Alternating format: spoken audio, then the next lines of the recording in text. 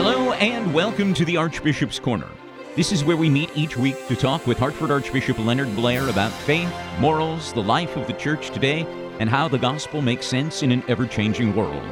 This is where we go to find the answers to our lingering questions about the teachings of the church, living the faith life of a Catholic in contemporary society, and developing a stronger relationship with God. I'm Father John Gatsak, with many questions that you and I will ask Archbishop Blair as he responds to what matters to you in the Archbishop's Corner.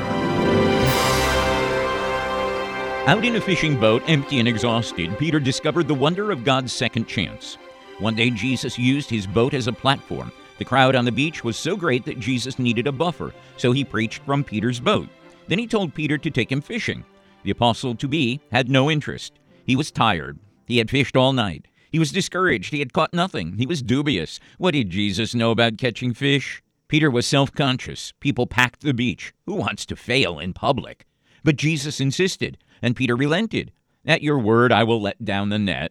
This was a moment of truth for Peter. He was saying, I will try again your way.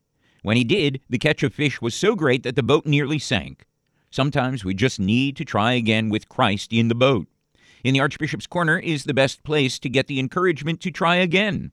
And Archbishop Blair is the best person to provide that encouragement based on faith rooted and grounded in the words of Jesus, let's go fishing. Failures are fatal only if we fail to learn from them. So thank you, Archbishop Blair, for inviting us into your space, into the Archbishop's Corner. And we have a guest with us, Bishop Juan Miguel Betancourt, the Auxiliary Bishop of the Archdiocese of Hartford. Welcome to both of you. Thank you. Since we have you both with us, we are in close proximity to Christmas, just 5 days away. So besides worrying about last-minute shopping and the Christmas dinner menu and everyone's vacation or vaccination status, what should our thoughts be focused on? Perhaps Bishop Betancourt, you first. Well, thanks, John. I think all these things, as I was mentioning to one of our communities in the Archdiocese this past Sunday, all things are good as long as we keep our family and religious values ordered as the first thing, preparing ourselves to celebrate Christmas, receiving one more time Jesus in our hearts, recommitting ourselves to our Christian faith, being grateful for the things that the Lord has given us during this year, and then putting ourselves in the hands of the Lord for the graces that He wants to give us in this new year that He, with His grace, is about to grant us. So that's the most important thing. Once we have that, then all the basic stuff that we need to do for good celebration of Christmas with family and friends, that will come, hopefully, to a good end as well. And everybody will have, a better Christmas after all that we have experienced for the past 2 years. Archbishop, we seem to get bogged down every year in our preparations for Christmas. The shopping and the cooking and everything else that goes along with a family celebration of Christmas. How do we extricate ourselves, do you think, from all of these things that we have to do, and we find pleasure in doing them, but how do we focus on the real meaning of what Christmas is all about? Well, as the bishop was speaking, something came to mind that I'd like to say, but first let me answer your direct question. I would say when I was a kid, yes, of course, we had Santa Claus and we had gift buying and everything, but it was so infused with the religious sense of Christmas, with all the ethnic and Catholic traditions connected with Christmas, that I don't think it was overpowered by the materialistic sense. But everything has become so commercial, and people, not all certainly, but many people, the religious sense is, they don't go to church. They don't, Christmas cards are all about the greetings of the seasons. You can't mention Christ, and you're hard pressed to find cards that even depict the nativity. There's this creeping kind of materialistic, secularistic transformation of the holy day. The holy day has really become a holiday. And what I was thinking, though, as the bishop was speaking, was in the newspaper this week in the news, there was a bishop in Italy who had to publicly apologize that he had told the kids that there was no Santa Claus. But I saw a piece in the New York Times recently that was a big article about this. And I must say, what the bishop was trying to accomplish, I cannot say he was wrong. Now, maybe the way he said it or the tone of it might have been too harsh. I don't know. But he was talking about the commercialization of Christmas, in this case, kind of represented to him by the Santa Claus that makes us buy gifts and gives presents. And interestingly, in Italy, Santa Claus was never a big deal because they had different traditions. You know, it was the Bafana who distributed Christmas gifts on the Epiphany in January. But now this kind of commercialized Santa Claus has made its way into Italy, and he was bemoaning that fact, and I can't say that he's really wrong about that. And, you know, we got to be careful. As I say these things, I'm not trying to cast a pall over the elements of Christmas that are more material, but they have to be in perspective. And I think for a lot of people are losing the perspective because they're losing their sense of religious faith, you know. Even Thanksgiving, if you read the decree or whatever it was by which the president, I think it was Grover Cleveland in the 19th century, established the Thanksgiving feast day, it was all about religion and about God. Yeah. And today, for a lot of people, you know, they really are just kind of drifted away. You know, who are you thanking?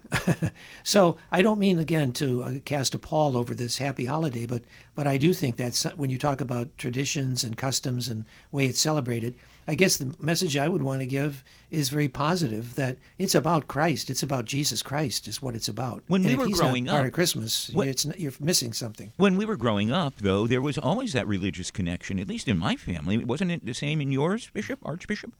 Yes, there was always that religious component. We had gifts. We weren't bombarded with gifts as young people are today, but we had gifts, and we had the secular aspects of Christmas, the lights, the celebrations, the food, and all of that. But it all pointed to a true celebration of the birth of Christ. That's what it was all about. Why have we lost that component today and seem to overemphasize the commercialization of Christmas today? Well, you know, we could talk about this as old guys for a long time about things were better then. I think, though, that what we have to do is we have to bear witness to the real meaning of Christmas in our own, by what we say and do.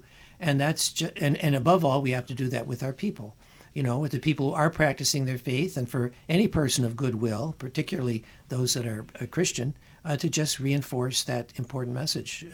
Well, I don't think that we would want to take away any of the joy of Christmas, but what we would like to do is perhaps add a little bit more of the religious aspect of Christmas into our celebrations. Now, let me ask you, Bishop Betancourt, from the cultural perspective of Puerto Ricans, was there anything special that endeared you to the Christmas celebration? Well, sure. I mean, we have our own Puerto Rican traditions, you know, and events and customs. We still have, you know, very strongly still, you know, the religious aspect is a time to go, you know, to church and reconnect with family and friends. We have also all the things that we have here, you know, in the mainland in America, which is the gifts, the Christmas tree, you know, and the family gatherings, the big dinners, you know. But the religious component is still strong, still influenced by this kind of, you know, secularism as well, as Archbishop was commenting. But it's a nice time to be with family. We usually pray together, or coming after, you know, Mass or church. You know, we gather as a family, we say a prayer. One thing that Puerto Ricans actually keep constantly is the nativity scene in all homes. Right? That reminds us always, what is this about? Right? The gifts are there, the good food is there, the family joy is there, but around the nativity scene, right? Even we have Santa Claus. I grew up with Santa Claus, but also I grew up with the gifts in Epiphany as well. Puerto Rican tradition, we emphasize a lot the Epiphany. Gifts, you know, on the visit Christmas of the Magi. And on the Epiphany? Yeah. I was fortunate to have both days, you know, Christmas and Epiphany. But it was also emphasizing the gift that we're going to give to Jesus, you know, a life of virtue, a life of faith, trying to be better. Those were things that are still ingrained in families. Archbishop, what about your customs coming from the Polish culture? Well, similarly to what the bishop said in Puerto Rico, I mean, it was just a traditional, I won't even say Catholic, because I think it was just Christian, you know, in all churches.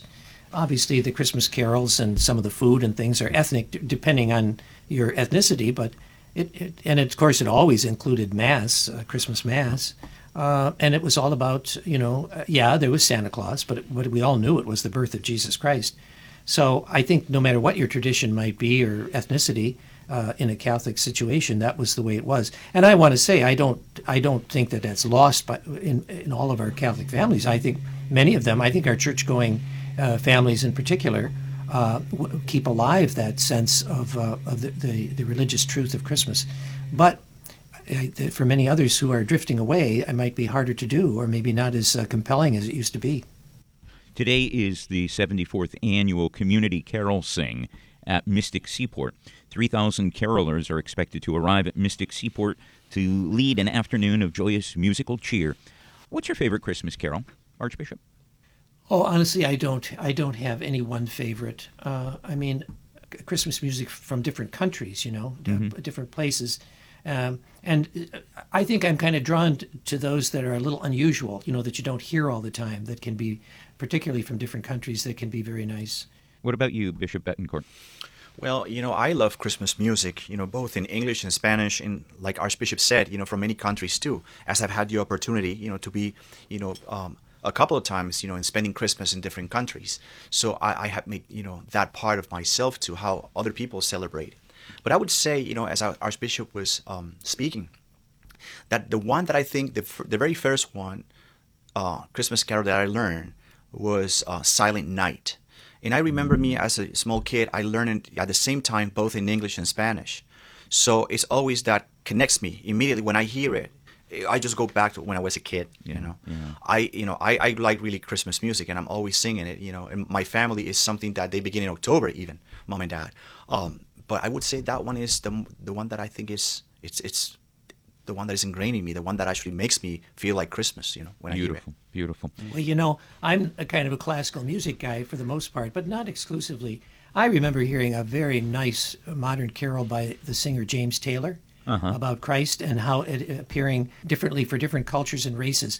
The little blonde Jesus and also the little brown Jesus. It was a really very, very nice Christmas song from James Taylor. Thursday is International Human Solidarity Day, which is annually held on December 20th to celebrate unity in diversity. It also aims to remind people of the importance of solidarity in working towards eliminating poverty. On this day, people are encouraged to debate on ways to promote solidarity and find innovative methods to help eradicate poverty. What does Catholic social teaching say about our responsibility to the poor? I'll throw that out to both of you. Well, if I could go first, I would say, first of all, that we have to have a heart for the poor, and we have to have an eye for them, and we have to help them. But Catholic teaching is also about justice, that the root causes of poverty in a culture need to be addressed so that people can have a decent life and find a way out of poverty. Pope Francis has certainly made this a very central theme of his pontificate in light of events in the world today, but he's building upon the social teaching of the Church that goes all the way back, particularly to Pope Leo XIII in the late 19th century. So this is not anything new. It's partly a charity and solidarity, but it's also partly about social justice, about working to eliminate the causes of poverty. Bishop Betancourt, anything to add? Yes, I want to affirm what the Archbishop said, and also the option for the poor is something that is essential to the life of the Church. So it's part of what we do as it comes, like breathing, in a Catholic mindset, that the poor and solidarity, compassion, and mercy are there.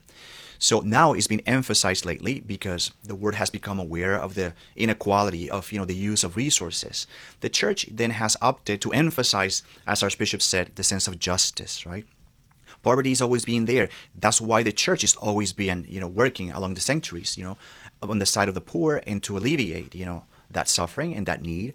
But on the other hand, now the need of appealing for generous hearts has become stronger, and I like that aspect of the modern Church as well. Let's take a look now at our gospel reading on this fourth Sunday of Advent, the 19th day of December. Today's reading is from Luke's Gospel, the first chapter, and after the gospel is presented, we'll ask you both for your thoughts on what the gospel should mean for us today. In those days, Mary arose and went with haste into the hill country, to a city of Judah. And she entered the house of Zechariah and greeted Elizabeth. When Elizabeth heard the greeting of Mary, the babe leaped in her womb. And Elizabeth was filled with the Holy Spirit, and she exclaimed with a loud cry, "Blessed are you among women, and blessed is the fruit of your womb. And why is this granted me, that the mother of my Lord should come to me? For behold, when the voice of your greeting came to my ears, the babe in my womb leaped for joy. And blessed is she who believed that there would be a fulfillment of what was spoken to her from the Lord. Bishop Betancourt, what's the message of this particular gospel? It's about, the visitation, right? After the Annunciation, Mary immediately, the Blessed Mother, goes to help, her cousin, her relative Elizabeth, right?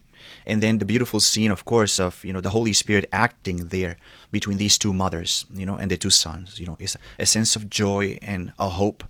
The time of fulfillment has come, and these two women are there as messengers of this joy and this hope. I think that's a very good message for this Christmas, actually, this year, that even in difficult situations, poverty, challenges, a pandemic, we have the joy and hope that these two women, announce to the world, right? The coming of the Savior, the one who actually brings all joy and hope and peace.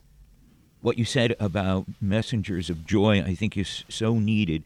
That reminds me of the fact that we just had this horrible catastrophe occur in the Midwestern states with this tornado that ravaged through, killing so many people, destroying so much property, destroying the lives of so many people.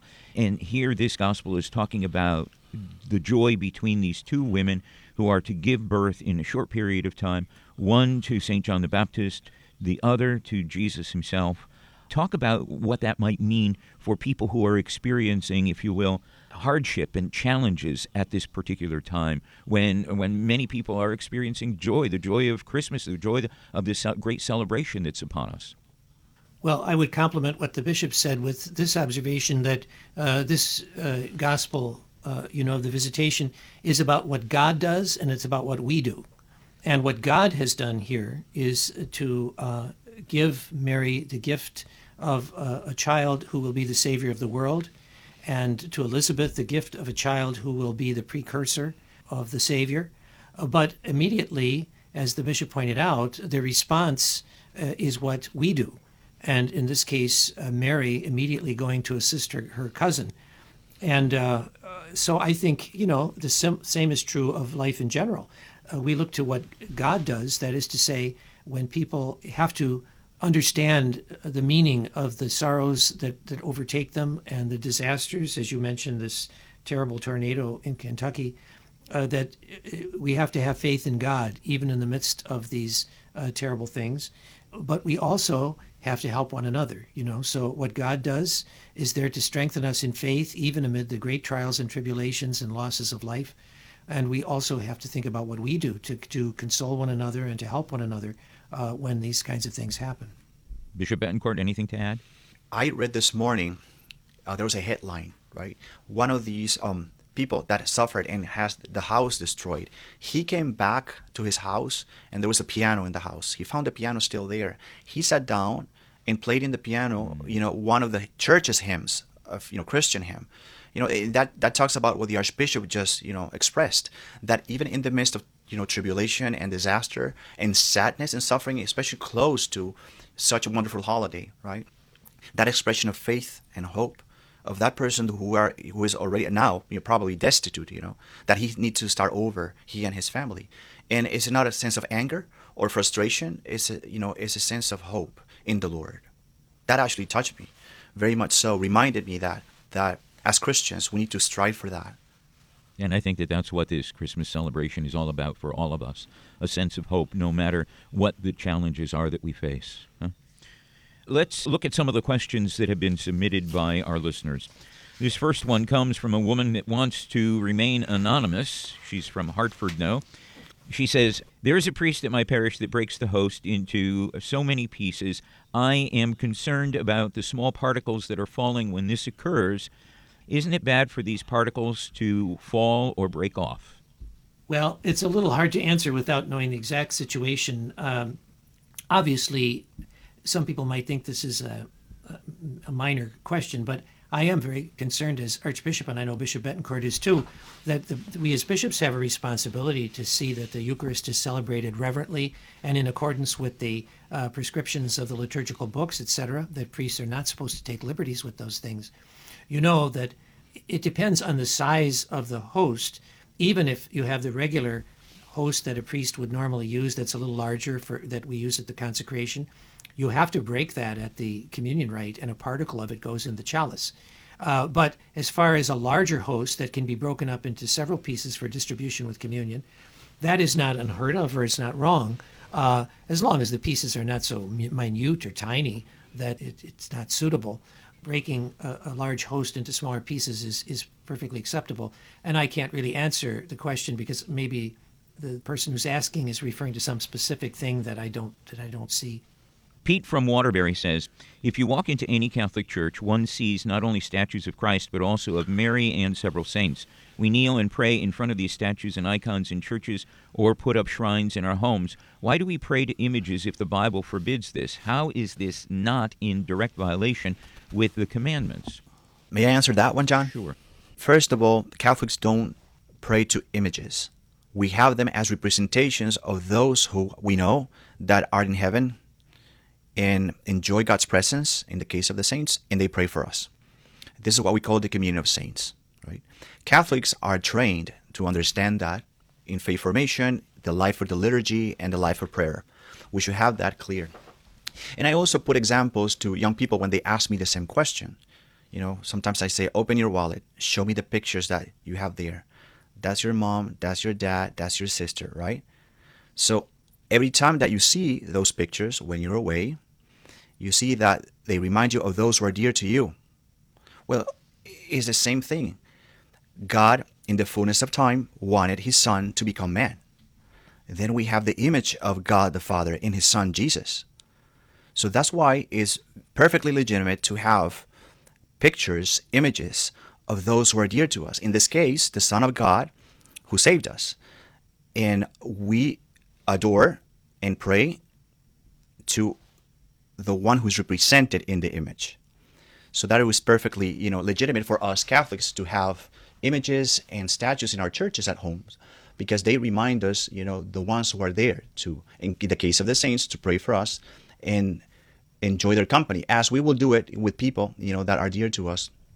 Mark from Beacon Falls says the Roman Catholic Archdiocese of Boston re-implemented a mask mandate for all public masses, including weddings and funerals, which went into effect December 18th. Cardinal Sean O'Malley issued the mandate in the light of spiking numbers of new COVID cases and the likely increase in those numbers in the upcoming holiday season. With a spike in COVID cases in Connecticut, have you considered another mask mandate in our archdiocese? Well, I have always said that we are to follow the instruction of the civil authorities in this matter. And I know some people get their dander up about that we shouldn't be, how should we say, that as a religion we should not obey the state. But when it comes to public safety and health, I have no qualms about saying that we should follow that requirement. I mean, when we build our churches, we have to follow the safety inspection for providing drinking water or for our heating and cooling systems. This is just about public health and safety. I have said we should do that. Now, in Connecticut right now, I don't believe, I think it's by municipality, but most municipalities probably have said that wearing of masks is not mandatory. And I have not thought that I should ask the priest to do more than follow the local guidelines. So I do know that some dioceses have done this now with this new strain that's come along. And I certainly have told our priest that they should encourage people to wear masks for the sake of those who have qualms about it. And they should even reserve spots in the church where there can be social distancing and masks only and things like that. But, even as we speak, we don't know what direction this new strain will take. Let's put it this way. No person who comes to church should feel constrained not to wear a mask. If they want to wear one, they absolutely should. And I've told priests and ministers in the sanctuary that they are to wear masks at certain points where they're in contact with other people. But I haven't absolutely said that everybody that comes through a church door for Mass right now has to wear a mask. Alan from Morris says, I have heard many newscasters call the deadly tornado that struck Mayfield, Kentucky, an act of God. I am disturbed by this wording. The implication is that natural disasters that cause great loss of life or property damage were caused by God. I suppose people need to put the blame on someone, so God is what comes to mind. What do you think of the phrase act of God? Well, in this one, when we learn it's something that is an act of God, this is something that I learned that the governments use to designate to disastrous situations that were inevitable and surprising, right? So, but that doesn't mean that the meaning there is to describe a situation like that, out of control, and it came all of a sudden, right? Out of human control. Exactly, out of human control and unexpected. So that's what they call it, act of God. It's kind of a phrase that describes the situation. But it doesn't necessarily mean that God did this. No. And this is something that is kind of the mystery of God, right? God actually, He's the provident God that sees all things and takes care of things. But it's not in the nature of God, send punishments and disasters, upon people, especially when things that this happen. Our God is a God of love, and even if it's described as an act of God, that doesn't mean that, He willed this. One thing is allowing suffering and pain, but the laws of the nature are there, which actually need to make us think, what can we do to avoid, situations that might conduce to this, and be always, I would say, careful and ready as much as we can to provide help too when these things happen. I mean, God is the author of nature, and creation has its own dynamism that is wonderful to behold. Exactly. And some of those forces of nature are destructive, but it doesn't mean that God said, "Oh, I'm going to send a tornado to kill people in Kentucky." It simply means that the dynamism of the created world is such that these things happen, and God gave us a brain also to prudently provide when we can. Obviously, the people there were taken by surprise, many of them, but that's part of life in this fragile and corruptible world. Act of God, as the bishop pointed out, doesn't mean that God's being blamed for it. It simply was a technical way of saying that it's beyond our control, that it's something in the great sweep of providence or the way the created world that we don't have control over. Let's take one more question, and this perhaps is best addressed to Bishop Betancourt. Mary Ann from Burlington says, I've made a promise to read the entire Bible, but I started out of order because of the Advent season. I noticed that unlike the Gospels of Matthew and Luke, the Gospels of Mark and John start the Lord's story with John the Baptist. Why is that? Oh, that's a very interesting question, right? So we have Mark, which many scholars believe that was the first gospel to be written, and it begins immediately with Jesus' ministry. So it tells about how early the sayings and the actions of Jesus were put in writing. As we know, the Gospels came with time along the first century, the beginning of second century of Christian era, to talk about Jesus, to describe what he did, especially for those who were newcomers to the faith. As people learn about Jesus, about his death and resurrection, which is the core, of Christian belief, the new Christians started asking about Jesus, in his early life, for example. And that's what we have in Matthew and Luke, written later than Mark, what scholars and theologians call the infancy narratives. The need came for the early church to know more about Jesus, especially his origins, how he was born and why, right? And that's why Matthew and Luke took to that task, to put the stories of the early life of Jesus in writing for the Christian people. St. John goes a little bit further than that, knowing the other three Gospels already, and he goes back to the origin, the divine origin of Jesus. And that's what we have, in the first couple of chapters, of the Gospel of John. I hope that helps. We've come to the end of our time together. Can one of you close the program with a prayer and a blessing? Well, tell you what, we're going to be a team here. I'll let the bishop offer a little prayer, and I'll conclude it with the blessing. Sounds good. Heavenly Father, we thank you for this time together in preparation for the coming of your Son, Jesus, our Savior, during this Christmas. By the intercession of the Blessed Mother and Saint Joseph, give us your grace to help us prepare our heart for this wonderful time of Christmas, celebrating the birth of the gift of your Son. Keep us always faithful to you. Be mindful of our needs during this time, and especially those who are suffering, that the graces and the peace of the Lord may abide in them as well. And may Almighty God bless you all, the Father, and the Son, and the Holy Spirit. Amen. Thank you both for joining us, inviting us into the Archbishop's Corner. I just want to wish you both a very blessed and Merry Christmas. Thank you very much, Father. You too. And same to you and to all our listeners.